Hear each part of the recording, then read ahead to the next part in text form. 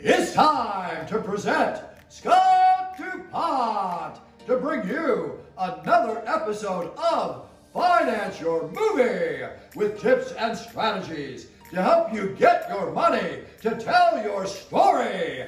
It's time!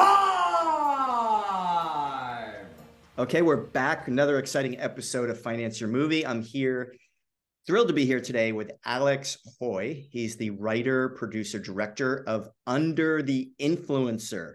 Welcome, Alex. Hello. Thank you, Scott, for having me. I'm excited to be here. And before we dive into this film, it's a really, really cool film. Great, timely film. I want to give a quick shout out to Andrea McKinnon from AMCK PR. Thanks for hooking us up. She does great work. And so, Alex, I want to start a little bit about your background before we get to your new film, Under the Influencer. Thanks again for being on the show. Yeah. You live in LA right now. Are you an LA native, or did you migrate here? No, I'm an import. I grew up in Kansas City, so I was in the middle of the country, and I came out to do film school at USC. So that's kind of like when I migrated this direction, and I've stuck it out ever since. And did you know you wanted to be a filmmaker in your teenage years, or? So yeah, I was my high school had a really good actually broadcast journalism kind of program, so that kind of put a camera in my hands. I had no inkling. I mean, I always liked movies, but I had no. When you grow up, I mean, in somewhere like Kansas City, it was like you just don't even really. That doesn't really even cross your mind as like a possibility to do something like that. And so I really count myself very fortunate that I was able to get in this program, and they just put a camera in my hands, and to learn to use the camera, they were like, okay, go make some shorts and some music videos. And mine just, from the beginning, I would make things, and it just kind of made sense for me where it really didn't for other people. And that's when I first started noticing that, like, oh yeah, like my videos are coherent and no one else's are, so that was kind of like the first kind of real, moment for me to say, like, okay, there may be something here. And so I kind of went down that path of broadcast journalism for a while. I actually went to do a year of school at University of Missouri where I was studying that. And then, but I had made a small movie at the end of my senior year of high school that had just, like, people knew of me as the movie guy at that point, and I had like 300 people came to a showing, and like, Oh, wow. So yeah, it was like it was a real moment where then at that point I was like, okay, well, I'm not gonna go be a sportscaster if I can, if I can do this. And so basically that first year at the University of Missouri, I just took all the GE classes I could and got good grades so that I could make the transfer out to LA to study film. So you knew early on you had some kind of gift, and certainly you had a passion for it. Yeah. You did a very typical filmmaker route. You did a whole bunch of shorts, I see. Yeah. Great training.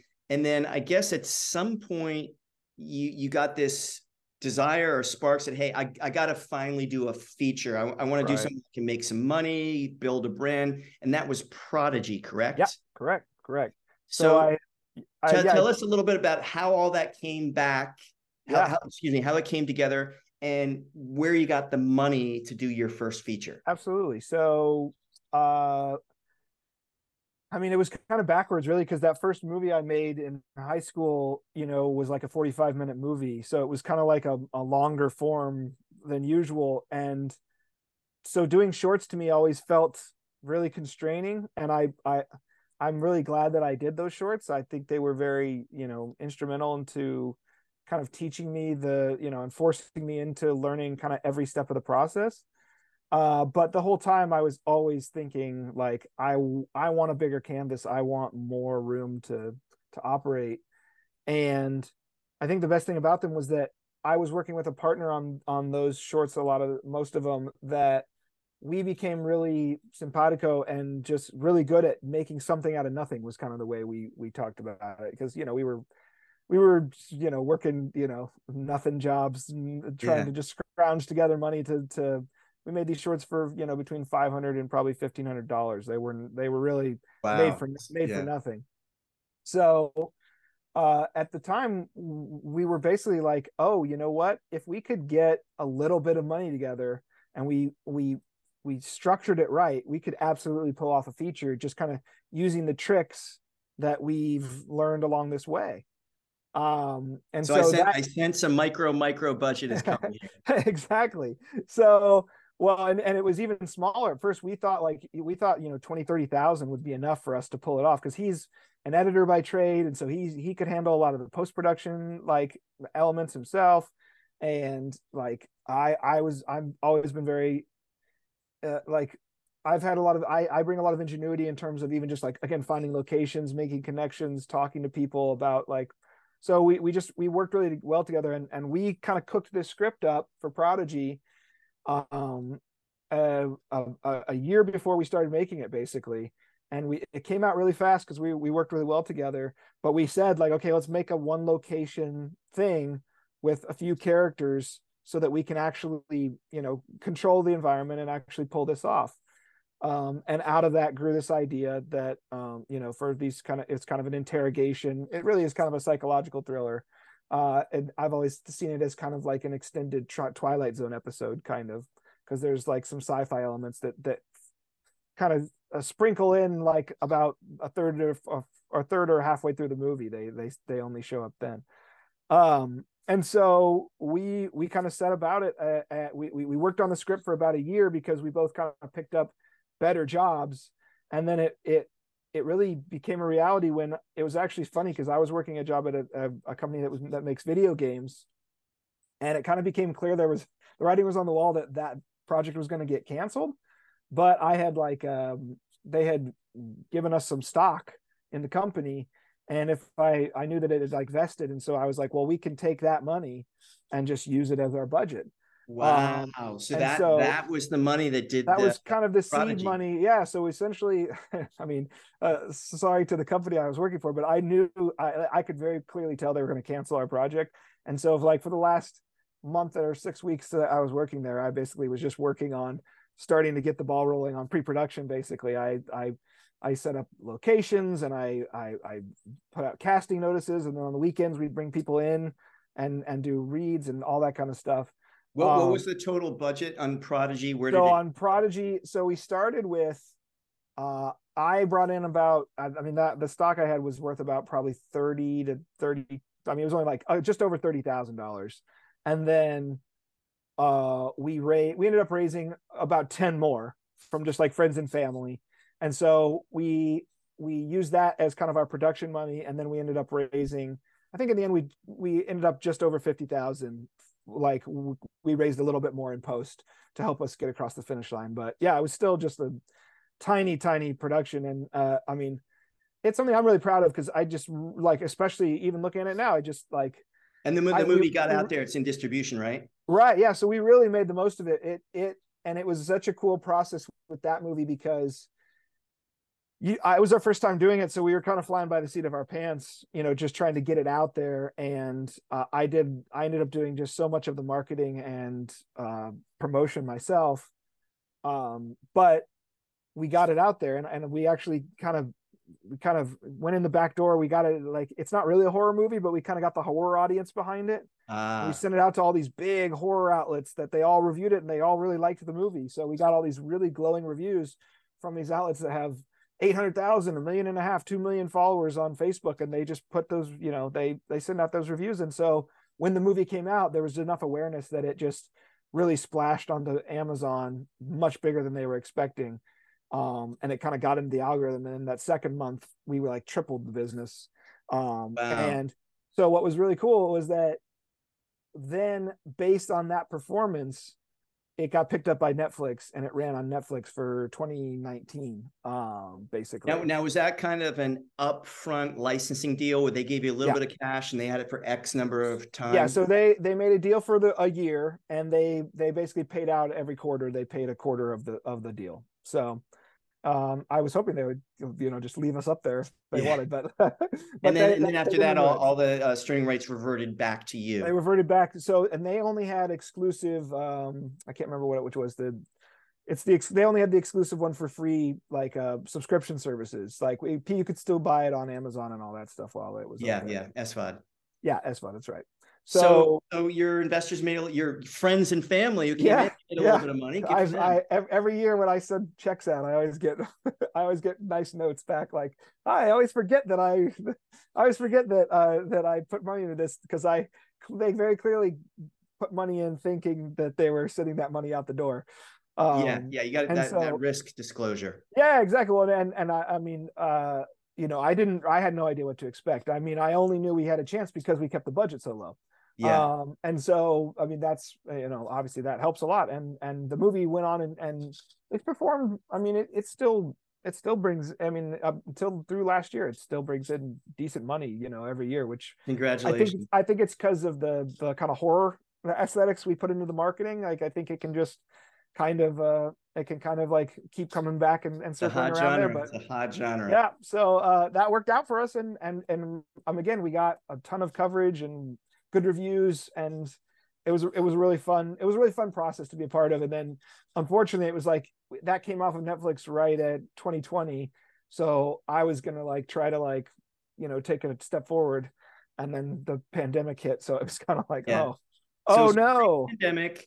Prodigy gets out 2017. You get through the pandemic, and then the idea for Under the Influencer. Yeah. Right. So and that was a bigger budget. I'm guessing it looks about $500,000 or so. Yeah, it was under 500,000. Okay. And so still very low. Not closer. I wish it was closer to 500,000. Not a true micro budget. But it depends on who you ask, I guess. But so how did you, obviously that's significantly more money, and you didn't have extra stock options to cash a second time. So who were the people, how did you raise the money for Under the Influencer? Yeah. So it was a totally different process. Obviously, I mean, it was cool because it was kind of like the last piece of the puzzle with Prodigy. Was like Prodigy so far exceeded everybody's expectations on every level, except for kind of like leading to the next thing. That's really what I was, which is the most important part as far as I was concerned. And I was coming out of the pandemic, it was like, there hadn't been any work. I made like a short film during the pandemic, but I hadn't really been able to, I've been doing some writing work and had some success there, but I wasn't flush with cash. I was like, okay, I'm gonna have to kind of start from scratch a little bit and make a few shorter things this year coming out of into 20, I guess it would have been 2021. And I was thinking, oh well, I gotta figure out what I'm gonna do this next year. And I was starting to put together some ideas for some stuff, and it was kind of brainstorming smaller ideas. And right at that time, I went to a party where one of the investors he had invested, I mean, nothing in Prodigy. He had invested like $1,500 or $2,000 or something like that.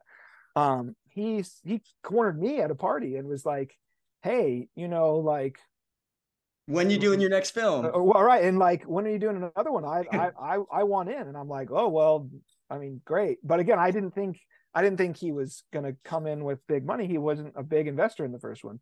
So I was like, yeah, well, I don't want to do it that small again. I want to step up into something. And basically he was like, well, what if we had, a little bit more money on the table? And I was like, well, and he kind of put this is a real 5 or 6 figure check. Yeah, exactly. So he basically put out the amount of money that was like just enough that I couldn't ignore. You know what I mean? I didn't really want to do a tiny movie again because it's just a strain. And now I've got a mortgage and 2 kids to take care of. So I know that's not an endeavor that's worth doing if it's going to be, if you're going to pour your life into this for almost a year and for nothing, it's really a hard commitment at this point. So awesome. So this guy's on board. Did that help you reach out to other people and say, hey, we need this goal? Like what was the next step? So he came in with a big chunk, and it was amazing because I had just had this idea like within a week of him coming to me. Wow. where I had seen I saw this old French movie that reminded me of, I had worked for a YouTuber about 4 or 5 years ago, and I worked for this really big YouTuber who was kind of in her mid-20s and kind of having this midlife crisis because she didn't know what to do. You And really did yourself? I actually worked for her. Yeah, I worked for her Wow. for a year. And so I saw this old French movie that reminded me of her, and it's a really classic kind of French New Wave movie that did a lot of really interesting things narratively. And I just had immediately thought like, man, that would be really interesting to take that narrative structure and lay it over my experience with this YouTuber and kind of see where that lands, in a more modern context. Wow. And so I went within it. The guy had come to me at the party and kind of said like, if you have an idea, come to me and we'll talk. I've got money that I want to put into something. And I went to him the next week and to kind of pitched him this idea, and he was into it. So it just it was amazing because it just like all of a sudden the ball was rolling. And I at first was like trying to talk to that YouTuber to try and, make it like a meta kind of faux documentary, half like, mix up thing where I could have Perv be starring in it and all this stuff. And I had a lot of ideas up front that kind of got cast out the door along the way. But I mean, I was already like right when she kind of said like, I don't want to do it, I immediately, I wrote the script in probably 2 months. And I was, again, because I did everything myself on the first one, that was kind of the biggest lesson was like, okay, I need a team on this one. Yeah. And money can help with a team. Right. Exactly. And that's the thing is like, okay, I can't pay these people a lot, but I can pay them something. And I know that will be worth it. And so I hired a really solid group of producers that, again, just kind of made my life manageable throughout that time. Whereas in the first one, it was like I was doing props, I was doing costumes, I was doing, special effects. So we were doing everything ourselves on that one. And so that was where I knew I wanted to spend my money was that. And then my DP, I kind of was like, okay, I'm going to give you a huge chunk of this. And like, I want you to just handle it. And he's amazing. So he did. And so like, so you had the team in place. Yeah. You got this guy with who comes in as your executive producer, right, so to speak. Exactly. Right. He's the money. Other people coming to organically, you were sharing a business plan. How did you finish it out? So we had his money basically, his investment basically took us through production for the most part. And we were able to get pretty much everything done. And I knew pretty early on that like, okay, I don't want to feel like I have to cut corners. And I know for the money we've got, because he initially came in with a bigger, like I could give you this much. And then he was like, well, maybe more like this much. So I knew like, okay, well, I can do the production for that. And I was kind of like, classic filmmaker, like I'll worry about post when we get there. But I was very confident at that point, especially again, given that I had some success, that I could raise some money in post to kind of like, to kind of get us over that threshold.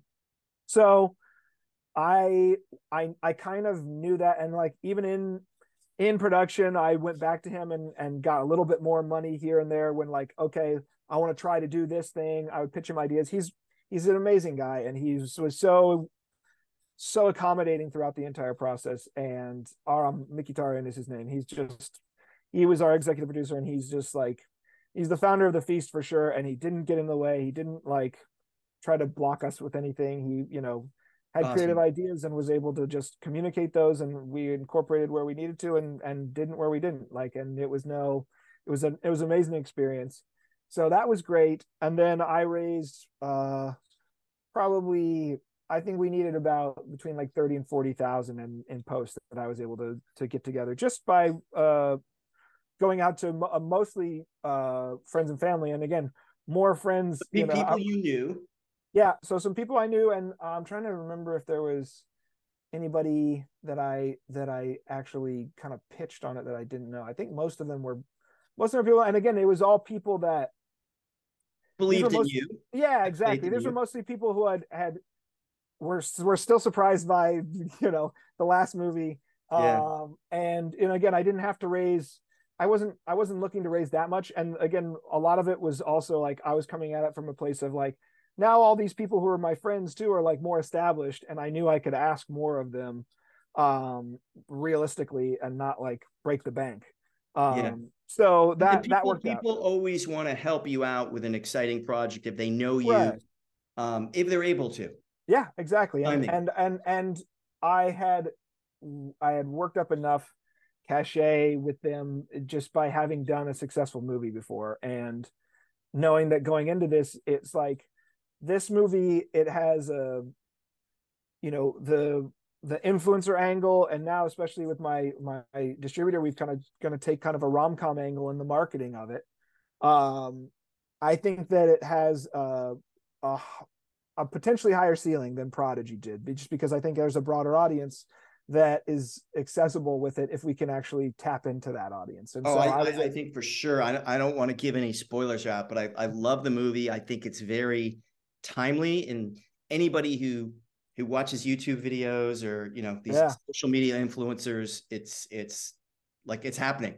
yeah, and it's cool because I think that it does kind of clearly the hook is that world and this kind of phenomenon that we're all still trying to wrap our heads around, that's kind of just come about in the last 10 years of just like someone who can just put videos online and make a very healthy living doing it, and what that means for their maturation and their mental health. But I think that what's cool about it is that it's also it's very universal in its message, in the sense that like it's just about how we all get our identities wrapped up in things that aren't right for us sometimes, whether that's a job or a relationship or a politics or lifestyles, whatever. There's a lot of things that we can kind of lose ourselves in, and I think that this is just a story about somebody getting lost in this particular avenue, and like the ability to find your way out and put your feet on solid ground again is kind of what I And think. I think anybody watching that will relate to that. Right, and it's When they I see think that this. By the way, the movie is out right now. that's right. So, where is the best way that people can see this movie if they want to check it out? Absolutely, it's Amazon is kind of the best place. It's kind of the most universal place, but it's streaming everywhere, so you can get it at Amazon or iTunes or Fandango or Google, wherever you stream movies at. It's in all on all the platforms. So Under the Influencer. Under the Go check it Influencer. out right now. And what's the best way if someone wants to follow you on? So speaking of social media, someone wants Yeah. to follow you or contact you. So yeah, I'm actually off social media, which is ironic in certain ways. But the movie is out there at Under the Influencer Film is kind of our handle everywhere. So if you just look that up, you'll find us on pretty much all the platforms. Awesome. So one bit of advice that I've always shared, and you reinforced it today, Yeah, is when you're thinking about staying home and not going out to a party, go. Thank God you went to that party, because yeah. the Influencer might not have happened. But seriously, any other words of parting advice to filmmakers? You kind of grinded it out. Your Yeah, first film, you had success. You yeah, had to get that guy on board, which was kind of luck, but yeah, all the other investors you brought in for post. What's some yeah. words of wisdom for filmmakers looking for money right now? I mean, for me, it's interesting because it's like I've always, since I kind of started by, like we talked about, like kind of doing it myself, I feel like the the platform is accessible to you in so many ways now. I think a lot of people are intimidated by how much they think things are going to cost, and if you get creative, I think there is a world where you can make a movie for a lot less money than you think you can. And so I think a lot of people put kind of limitations on themselves in terms of like, oh, I can't do it because I'll never raise that kind of money. And I get it. It's intimidating to like think that you have to raise millions of dollars to do something, but I just don't think that that's necessarily the case anymore. And I think a lot of people don't reach their potential because they're kind of waiting on something to come to them, when if they if you get creative, you can find ways to bring yourself closer to where you want to be, without having to be beholden to some of the downside that comes with financing from outside sources sometimes.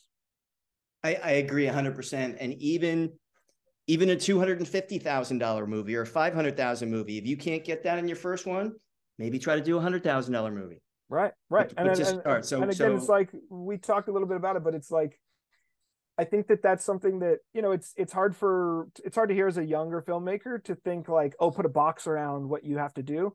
But it's like that's the way we were able to have not only make a movie, but make a successful movie with our first movie, was to say, okay, give me a room with two people, and then let's slap a kind of a horror, even just aesthetic on our marketing. And all of a sudden we were able to actually not just make a movie, but make a movie that garnered the attention of people and got out there and got seen by people, which is, really that's the hardest part nowadays, is because there's so much material out there. You have to make something that people are going to actually click on it and look at. So I think that you can absolutely do it if you think about it and just strategize a little bit more in the early stages of what you're doing, and make sure that you're not putting yourself in a place where you're going to make something that's not appealing to an audience of any kind once it gets out there. Awesome. Well, congratulations on your initial success with Prodigy. I hope Under the Influencer just takes off. Check it out now on Amazon. Alex Haughey, thank you so much. Thank you, Scott. Appreciate it. Thanks for listening. And remember, it's time! There's never been a better time to make your own indie film. And if you have a dream project you're excited about and 100% committed to getting it funded, go to financeyourmovie.com and click on the green telephone button. You'll see our calendar, and if you find an open spot, grab it. You'll get a one-on-one call with me or one of my partners. It will be the best hour you've ever spent getting clarity and strategy towards financing your movie.